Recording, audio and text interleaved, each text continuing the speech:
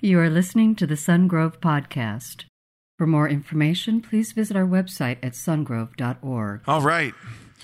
Well, we get a special treat here today.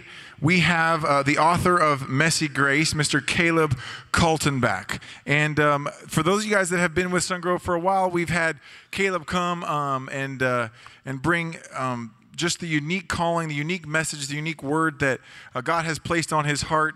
Known Dave and Mike for a long time, and he's actually a pretty highly sought after author, pastor, father, husband. He was just most recently speaking up at the Thrive Conference up at Bayside, and we get him here today. He's actually got a book coming out called God of Tomorrow. It's his second book, and it's coming out on Tuesday. So would love for you guys to take a look at that awesome new book about engaging society. It says here, How to Overcome the Fears of Today and Renew Your Hope for the Future, by Caleb Kaltenbach. So, and you know why I really love him? Because his wife, I knew his wife, we went to school together at Westmont College. So that's why I especially love him. But give a warm welcome for Mr. Caleb Kaltenbach.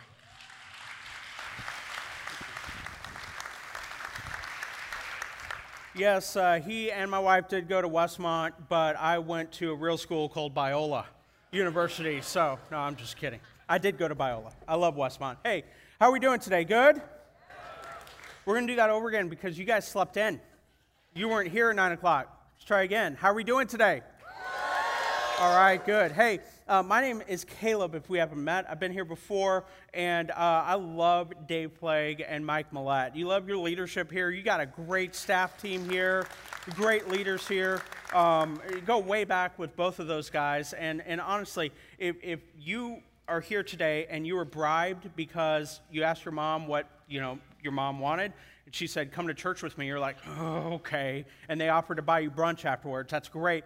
I hope that you keep on coming, because this is a church you can come to and be who you are, and you don't have to change, and it's okay not to be okay. It's okay to be messy. It's okay to not have your life together, because we all do life together here, and we move forward, and we walk alongside of each other. So I hope you keep on coming back, and also, I want to say to everybody here right now, and even those who are listening or watching online, either right now or after the fact, happy Mother's Day. And I want to acknowledge the fact that for some of you, today's a very painful day, because maybe it reminds you of past pains. Maybe you lost your mother recently. Maybe you've had a falling out. Maybe, again, something in your past this reminds you of this day. Maybe you're a single dad, and it's kind of an awkward day because you have to play the role of both mother and father in so many ways, and you don't feel like that much of a nurturer when you think about it. And I just know that for many of us, today's a very celebratory day, but for others of us, today can be a day that carries pain. So I just want to let you know, whoever you are, wherever you are on this day, we appreciate you. I just want you to know that. We love you at this church, and I hope that you keep on coming back. And if you're listening online, watching, I hope that you will come and check out this church in person if you get the chance. I'm going to tell you a little bit more about me, if that's okay. I'm not going to make this sermon about me, but I'm going to start off telling you a bit about me, an opinion I have, and you may not agree with this opinion. And if you don't agree, that's fine. You can be wrong, because I think I'm right, okay? I do not believe in the doctrine of purgatory, but if I did, it would be a place called LAX, Los Angeles International Airport. That is my personal opinion. I think I'm 100% right. If there were a place where wandering souls were not able to escape until they did their time, it would be LAX. And I travel a lot. Like, I'm in the next 3 months going to 20 different cities, and I usually have to fly out of LAX because they're just, I don't know, you just have nonstop flights. A lot of them, you can leave late at night, you can get there early in the morning, whatever you want. And at the same time, that carries a burden, because it's like, there's such a weird place, kind of like the DMV. And so I'm an American guy. I stay pretty loyal to American because I used to live in Dallas, Texas.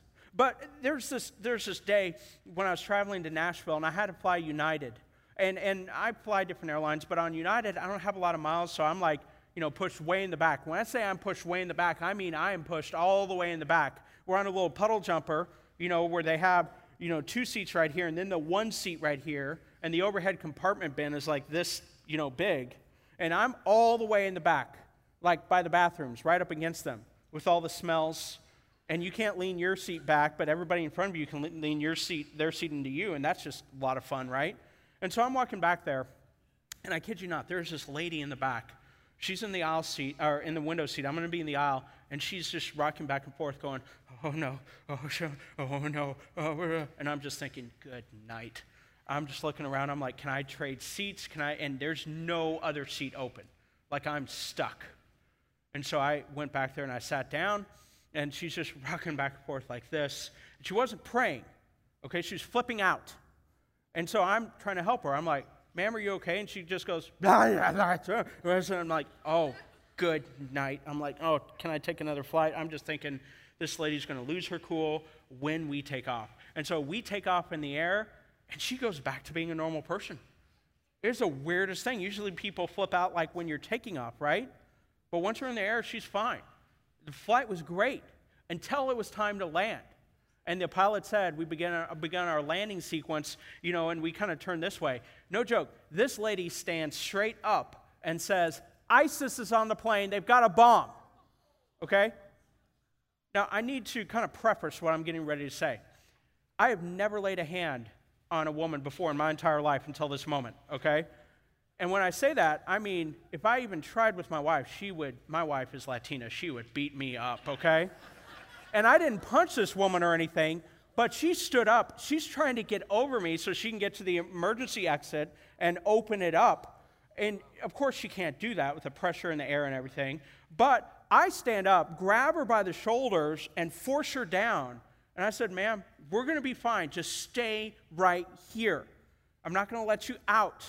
And the flight attendants are looking. They're like, oh, yeah. I'm like, they're not doing anything. I'm handling her in the back, and she's like, we're going to crash. I said, no, we're not. It's safer than driving. She's like, no, what if we crash? I said, crashing, it's a good way to go. If you crash, we're at 30,000 feet, you'll lose pressure and pass out before we hit the ground. You won't know what happened. It's a peaceful way. And that didn't help her. I'm trying to help things. Don't ask me to encourage you, I guess, right? And so I'm trying to ground her. I'm trying to get her to focus on other things. I'm asking her questions and everything. And, we land and we get off. And she's like, oh, I got to go to my next flight now. And I'm like, oh, good luck to whoever that is you're sitting next to, right? And it's the only time when I had gotten off a flight, and I've been through bad turbulence, but I had to sit down and collect myself after the flight. And I didn't feel frustrated at the woman. You know how I felt with the woman? I felt sad for her. This poor lady was so overwhelmed in that moment. And it reminded me a lot of life. How many of you know life can be like that some of the times? How many of you know that life can just be overwhelming? You can just be going throughout the day and everything's going great, and then all of a sudden life hits you. Life happens. You get a phone call from a friend saying that they've got a terminal disease and they don't have much time left, and all of a sudden life happens. You check your bank account, you think that you've accounted for everything and when it's going to come out, and then all of a sudden you see like a negative sign and then like 100 or something like that. You're like, can we just take the decimal point and just move it this way? Like 3 or 4 numbers, that'd be great, but you can't. And then all of a sudden life happens. In those moments, we can be having a great relationship with our kids, and they go off to college, and then they come back and they say, I'm dropping out of school, I'm getting married, and you're like, oh no, you aren't. Because you have plans for your kids, you have dreams, and all of a sudden you realize you're not their parent in the same way that you've been before. It's a different kind of relationship, right? Maybe for some of you, you've been married, and all of a sudden your spouse looks at you and says, I'm not in love with you anymore. Or they say it's over. And no matter how hard you try, you can't fix it. You've been applying for this job. You went to school for this job. You thought everything was going to turn out great. Maybe you even got a graduate degree for this job, and you keep on interviewing for different jobs, and you want a position in some kind of organization, whether it's teaching, whether it's being a manager, whether it's an accountant, whatever it is, but you just can't get a job. And all of a sudden life hits you, and life becomes overwhelming. And you think to yourself, what in the world do I do now? But here's the deal. And this is what I believe. And again, you may not, and that's fine.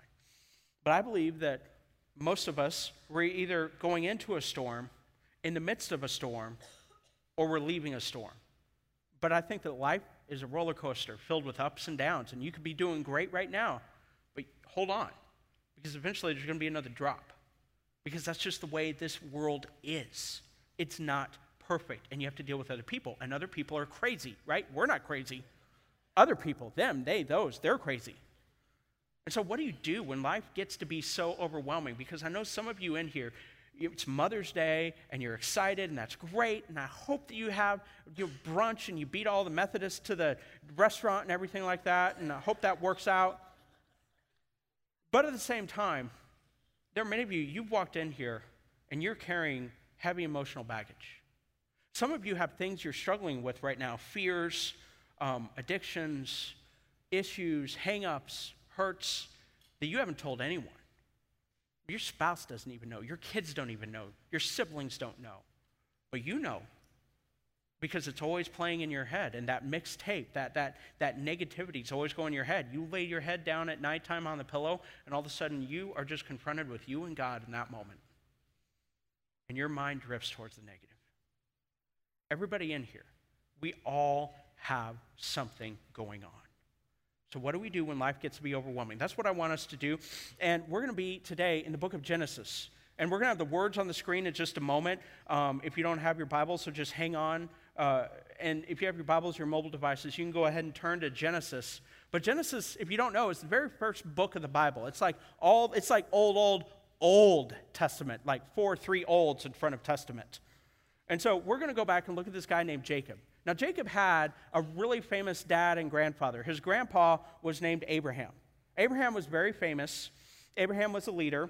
He's seen as the father of the Jewish people in so many ways, the spiritual father of the Christian people.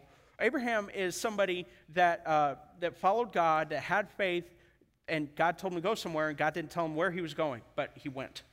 And he had a lot of money. He was very wealthy, had a lot of influence. And then he had a son named Isaac. Isaac, lots of faith, lots of money, lots of influence. And then Isaac got married to Rebekah, and they had twins. And the first baby that came out was red and hairy. And so they named him Esau, which literally means hairy. Okay? And then Jacob was the second twin that came out, grabbing onto Esau's heel. And so they named him Jacob, which means heel grabber. I mean, back in those days, they put a lot of thought into names. It's more of a last-minute thing. You know, we'll see what happens. We'll see what they look like. I'm glad I wasn't born back then. Parents would have named me Fester or something like that. But here's the deal. Jacob, in the original Hebrew, doesn't only mean heel grabber. It goes a bit further. And if your name is Jacob or Jake, I'm really apologize ahead of time. My name is Caleb, which in Hebrew it means dog. Okay, mangy dog, so I get your pain. But here's what Jacob means. It means liar, deceiver, manipulator, bargainer, hustler. It means somebody who's always trying to work things out, somebody who's trying to leverage the situation in their own favor, somebody who's trying to deal, somebody who's trying to manipulate. That's what Jacob in the Hebrew actually means. So they gave him a lot to live up to back then. Right? And of course, it means different today. That name doesn't mean that today, but back then, that's what it meant.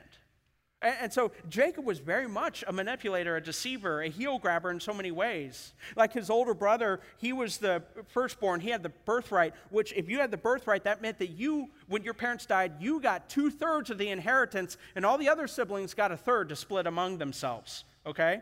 And so Esau was like a man's man. Okay? He was out, hunting game, killing things, smelling sweaty, everything like that. Jacob was a mama's boy. He loved arts and crafts. He was a great chef. He was like Gordon Ramsay, except he was nice, and he made food. And this one day, Esau comes in from the field, and he's a little bit of a drama queen because he says, "I'm so hungry, I'm going to die. Give me some of the lentil stew you're making." And Jacob's like, "Oh, really? What are you going to give me?" "I'll give you anything. Give me your birthright." "Fine, I don't care. Just give me the food." It's like, okay, Esau. Short-term gain, long-term consequence, right? Very much a guy that's impulsive and lives in the moment. So Jacob gives him the stew, and he's just eating it, and he gives him his birthright. And then later on, when Isaac's getting ready to die, Isaac actually went blind.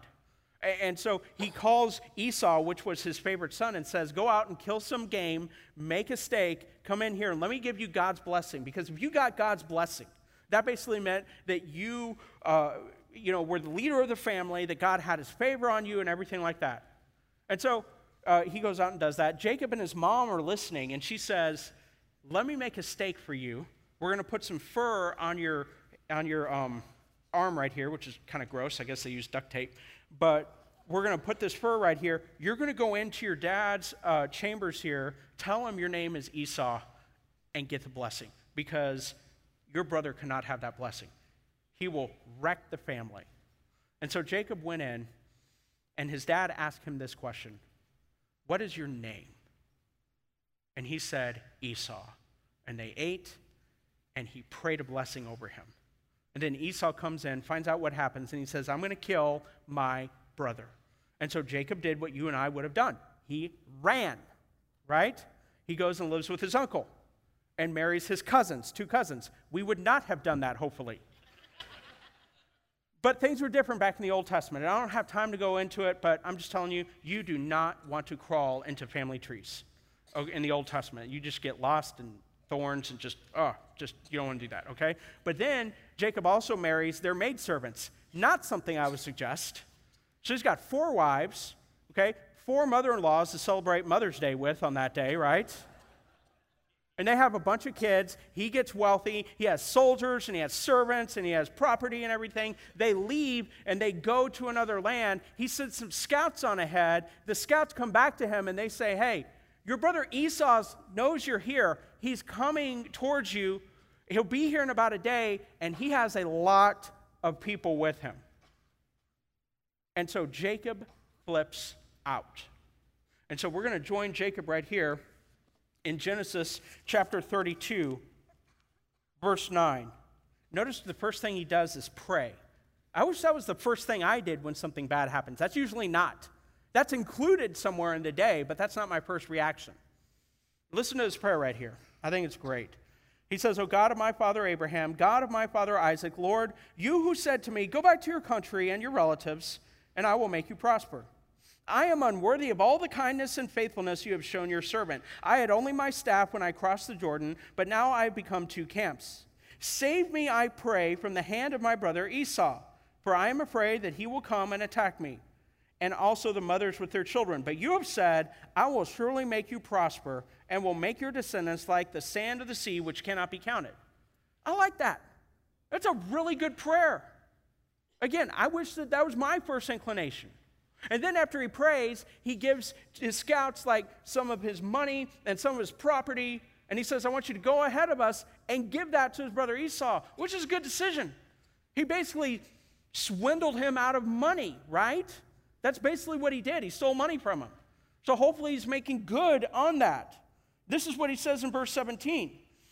When my brother Esau meets you and asks, who do you belong to and where are you going and who owns all these animals in front of you? Verse 18, then you are to say, they belong to your servant Jacob. They are a gift sent to my lord Esau, and he is coming behind us. Again, these are good steps, but there's more to the story. You see, because the author of Genesis gives us a glimpse into Jacob's mind in that moment. And we find out that maybe he's not as straight-laced as what we thought. Look at Genesis 32 in the middle of verse 20. For he, Jacob, thought, I will pacify him with these gifts that I am sending on ahead. Later when I see him, perhaps he will receive me. So Jacob's gifts went on ahead of him, but he himself spent the night in the camp. Say, Caleb, what's the big deal with that? Here's the big deal with that. He's not paying back the money because he owes his brother money. He's paying back the money so he can get out of trouble. He's manipulating, he's hustling, he's trying to deal, he's trying to bargain. Okay? And then over here, that makes his prayer that we just read kind of worthless in so many ways. You say, Caleb, no, that's not true because you're supposed to have next steps and he's doing wise things. Yeah, you should have next steps and prayer should be the main thing. But when you're just doing that to pacify someone, that makes this prayer just another checklist that he's done. He's just checked off another box. He's like, well, I prayed. I'm going to send money on ahead to buy him off. I'm going to do this, and everything will be great after that, and he'll be fine. You see, but you know as well as I do, there are some situations you can't hustle your way out of. You cannot bargain or manipulate or leverage your way out of some situations. Some situations come and live with you. You can't run from your consequences. Your consequences eventually come, and they live with you, right? And so here's his next step right here, verse 22. That night Jacob got up and took his 2 wives, his 2 female servants, and his 11 sons and crossed the ford of the Jabbok. After he had sent them across the stream, he sent over all of his possessions. Again, I understand trying to protect your family. But again, it's just him trying to manipulate, trying to deceive, trying to get out of the situation. Now, I just got to warn you, if you're not used to reading the Bible, or if it's been a while, what we're getting ready to read will seem awkward. It'll be like a little strange. And some of you think to yourself, Caleb, don't call what the Bible says strange. I didn't say it was creepy bad. I just said it was different. And you're like, no, it's not. Some of you know what's going to happen. The reason why it's not strange to you is because you've read this so many times. Imagine reading this for the first time, what we're getting ready to read. It reads like a Tim Burton movie. But that's the thing about faith. Anytime God steps into human history, reality just kind of takes a turn in directions that we don't always expect. And so I'm just going to read through it. I'm going to explain it afterwards, but take a look at this. Verse 24. So Jacob was left alone, and a man wrestled with him till daybreak.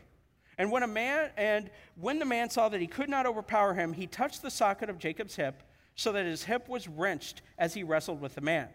Then the man said, "Let me go, for it is daybreak." But Jacob replied, "I will not let you go unless you bless me." And the man asked, "What is your name?" "Jacob," he answered. And then the man said, "Your name will no longer be Jacob, but Israel, because you have struggled with God and with humans and have overcome." Jacob said, "Please tell me your name." But he replied, "Why do you ask my name?" And then he blessed him there. And so Jacob called the place Peniel, saying, "It is because I saw God face to face, and yet my life was spared." And the sun rose above him as he passed Peniel. Again, some of you look at this right here, you're just like, man, I don't get that. I don't understand that. We'll join the club. But there's a lot in the original language, the original Hebrew that we see that reveals what's going on behind the scenes, the word meanings and so on, that you don't always see in the NIV, the NLT, the ESV, or whatever. I love all those translations, but, I mean, the English language is lazy compared to Hebrew and Greek back in those days. One word can mean 1,000 different pictures. And so I kind of want to tell you that story again, kind of in my own way, based off the original language. You know, we can see Jacob, after he's, put everything across the river, and he's just walking back and forth on the river bed. He's like, man, what else can I do? I've done this. I prayed. I've sent money ahead. I've done this. I wish I still knew Kung Fu. I don't know what I'm going to do to be able to handle this. And it's late at night in the middle of the desert. And some dude comes out of the shadows, some other guy, late at night in the middle of the desert, that's creepy, and starts wrestling with him. And they wrestle all night. Jacob doesn't give up. Jacob's like Rocky Balboa. He gets knocked down, but he keeps on coming up and coming after you again and again and again. And eventually, whoever he's wrestling with just takes one finger, touches his hip socket, and it wrenches out of socket. And he collapses to the ground. I mean, I don't know if that's ever happened to you, if you've knocked a bone out of socket, especially a leg. You can't stand afterwards. Now, all of a sudden, Jacob is in checkmate. He's got no more moves left. The only thing he can do is to grab onto the figure. And I think in that moment, he knew that the individual was God. And he knew that late night, he had no other moves left. He was in immense pain, and the only thing he could do was to grab on to God. Have you ever been there before? You've got no other moves left other than just to go to God. And God says, hey, you know what? It's daybreak. Let me go. God is not a Cullen. He's not from Twilight, okay? But the reason why he says that, it's not like something bad's going to happen to me if the sun comes out. No, he's saying, hey, day's almost started. Your brother Esau's coming. You've got a date with destiny, right? You need to let me go because you got to go on with your day. And he knows that if he lets go, he's just going to be laying on that riverbed with no moves left. And his only move is to hang on to God. And he says, no, not until you bless me. And so God asked him a question that probably really pierced his heart. Same question that his father asked him when he thought he was Esau. God looks at him and God says, what's your name? You see, back in those days, If you knew somebody's name, people believed that you had power over them. To know somebody's name meant that you were able to have power over them, that you could control them. And so this is another way in which God is looking at him and saying, do you yield? Are you done? Do you want some more? Are you going to surrender? Are you going to give up now? Are you going to quit fighting me all of your life? What's your name? Give me the power that you think you have, but you don't. And he says, my name is Jacob. But it's not just, my name is Jacob. It's a confession. It's him owning it. He's like, my name is Jacob. I'm a liar. I'm a deceiver. I'm a swindler. I'm a cheat. I try to punk people. I try to bargain. I try to deal. I try to get my way out of situations. I leverage things to try to steer them my way. My name is Jacob. I can just see God in that moment. His serious face all of a sudden kind of turns to a smile. Can't you see that with compassion? Because he says, no more, my son. Your name is no longer Jacob. Your name is Israel, which literally in Hebrew, Israel means God fights. It's amazing what happens when you and I own our junk. It's amazing the freedom that we find when we own what's going on in our life and when we acknowledge God's authority over ours. He says, your name is now Israel. And by the way, Jacob's not the only person in the Bible who got a new name. The Apostle Paul wasn't always called Paul, right? But when he acknowledged God's authority in his life, he went from Saul to Paul. And by the way, the book of Revelation says that if you're a Christian, when you get up to heaven, you will be given a white stone with a new name. Some of you are like, good, I can't wait to get rid of this one. It's been following me around the rest of all my life. You see, and from that moment, he was new. Didn't mean that he didn't struggle. But God said, I'm with you. And I think God healed his hip just enough for him to stand up, because if your hip is out of socket, you can't stand. But he heals it, but not all the way. Because for the rest of his life, he walked with a limp. Because sometimes I think God allows the pain and the scars and the wound to remain.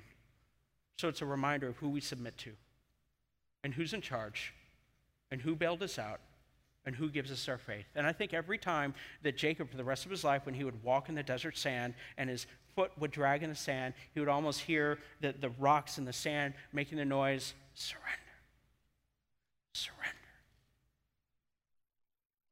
I love what Rick Warren says. Rick Warren says, if you're going to walk with God, you have to learn how to walk with a limp, because God will allow you to get hurt.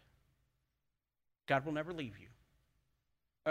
A famous preacher back in the 1800s, Charles Spurgeon over in the UK, once said, before God greatly uses a person, God greatly wounds that person.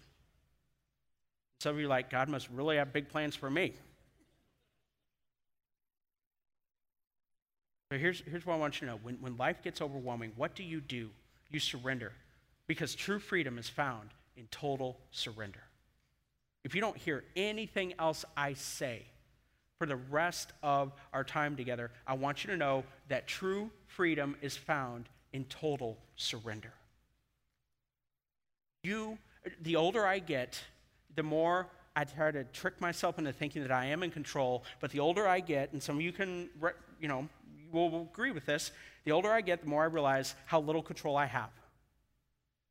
The older I get, I realize how little power I do have. The older I get, the more I realize how important it is to surrender your life to God and fully depend on Him. Because you may have intelligence, you might be a great person. You guys are very pretty today. You're a pretty church, okay? That's a compliment, by the way. But you're not that good. You're not that powerful. You've got issues. Look at the person next to you. Look at them. They've got issues, right? Don't agree. Just look up here. Hear me right now. That probably wasn't a good idea. But if you want to be free, surrender to God. Quit fighting against Him. But how do we do that? How do we surrender? I think we need to take our cues from what the passage just said that we went through, okay? Number one is this: quit bargaining and wrestling with God. Some of y'all have become very good at bargaining and wrestling with God. You're like, no, I haven't, Caleb. And I say, liar, liar, pants on fire. If you're alive and you're breathing and you're a Christian, I guarantee you that you have tried to bargain and wrestle with God. You say, no, I haven't, Caleb. Really? Have you ever prayed this prayer? Okay, God, if you will fill in the blank, then I will fill in the blank. Come on, just be honest. Tell the truth, shame the devil. We've all been there, right? What about this? Have you ever prayed, God, if you just let her go out on a date with me, I will be in church every single weekend for the rest of the year. And I can do that because my church has live online streaming, God. Right? I mean, do you think God's up in heaven saying, whoa, if you're going to say that, then let me pull out the clipboard and move some things around? Here's what I've learned. God doesn't deal. He doesn't bargain. He doesn't trade. He doesn't try to say, okay, what do you want to, okay, great, let's do that. No. Here's what I've learned. God has his way or it's no way. God has boundaries up around us because he cares about us. And there are times when God will say, you want to go outside the boundaries? Go ahead. Let's see what happens. And I'll be here for you when you want to come back. Right? I mean, there's an example of that in the parable of the prodigal son in Luke 15. Father let the son go, but the father never stopped loving the son. Sometimes God allows us to sit in the bed of our consequences because he knows that it will turn back to us. And some of the times God allows us to sit in the bed of other people's consequences because we need to learn a lot there. Okay? Quit bargaining and wrestling with God. Number 2 is this: learn how to walk wounded. You got to learn how to walk wounded. Some of you have physical problems, and you do therapy for that physical therapy, and you can get better, but for some of you, you're always going to have those physical problems. Some of you have diseases or health issues, and you can take medicine, you can get better, but some of you will always have that with you. Okay? I think the same is true with emotional wounds. Some people are like, no, God can heal anything. Well, yeah, God can, but some of the times, God allows the pain to remain. If you don't believe me, talk to somebody who's lost a child. That pain never goes away. It gets better, but you really want that pain to go away because that would mean that you don't love your child. Whenever you have great love, you're going to have great pain. You need to learn how to walk wounded. There's this great book called Leadership Pain by this guy named Sam Chand, C-H-A-N-D. Leadership Pain is a great book. If you're a leader, if you're a human being and you're breathing, you should read this book. And basically, he says that growth equals pain. Because growth equals change. Change equals loss. Loss equals pain. Therefore, growth equals pain. And if you want to grow as a Christian, you're going to experience great pain. If you want to grow as a leader, whether it's in the business world, whether you're a civil leader, whatever it is, a parent, be a leader as a parent, the only way you do that is by experiencing pain. And you will only grow to the capacity of pain that you can handle. And so how do you end up growing your capacity for pain? You don't run away. You face pain head on. And by the way, when you do that, you get to walk with God in a brand new way, and he's there with you. You say, Caleb, I don't believe that. I think God wants the best for me. I do too. I think God wants the best for you.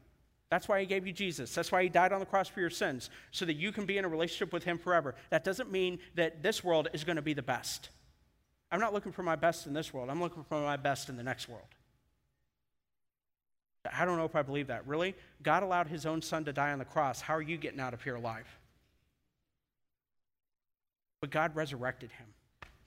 And I think God will do the same thing with any of us who end up following him. One day we will be resurrected in the same way, and we will have the newness of life, which real quick as we close, let me finish this out. Here's the third thing that you do. Ask God for a new name. There are some of you in here, you are not following God. Like I said, you came here for the brunch and to make your mom happy, and that's great. I would do the same thing. But I can tell you this, that nobody is better at life change than God himself. Okay? And when you follow him, he gives you a new name. He does not define you by your messiness. He doesn't call you liar. He doesn't call you thief. He doesn't call you murderer. He doesn't call you, bankrupt. He doesn't call you rager. He doesn't call you any of that. You know what he calls you? Son, daughter, child, student, disciple, heir. That's what he calls you. And there's some of you in here right now, you're following Jesus, and you need to remember, you have a brand new name. And you're allowing the guilt and the consequences and other people's consequences, and you're allowing life to beat you down when God has your back. You have a new name. Quit acting defeated. God's got your back. He's with you. How do I know? Because true freedom is found in total surrender. If you want to be free, surrender.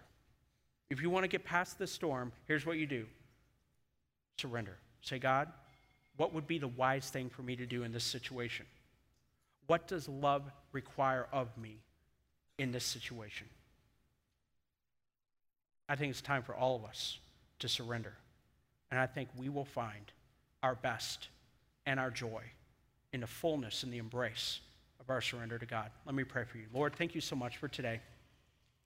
I pray that you would help us to think through these things. I pray that we would be a church that is just a church filled with a bunch of surrendered people.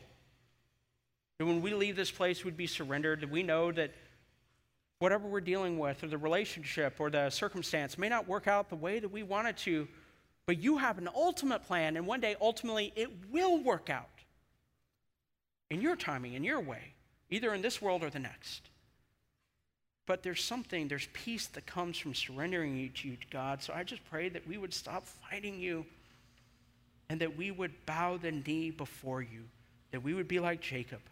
He was at his strongest point when he was grasping onto your knees saying, I will not let you go. And there are some of us in this room, all of us, but especially some of us in this room where we need to grab onto you and just say, I will not let you go. I am relying fully on you. Help us, Lord, to be surrendered. It's in your Son's name I pray. Amen. Thank you for listening to the Sungrove Podcast. For information on Sungrove Church, visit our website at sungrove.org.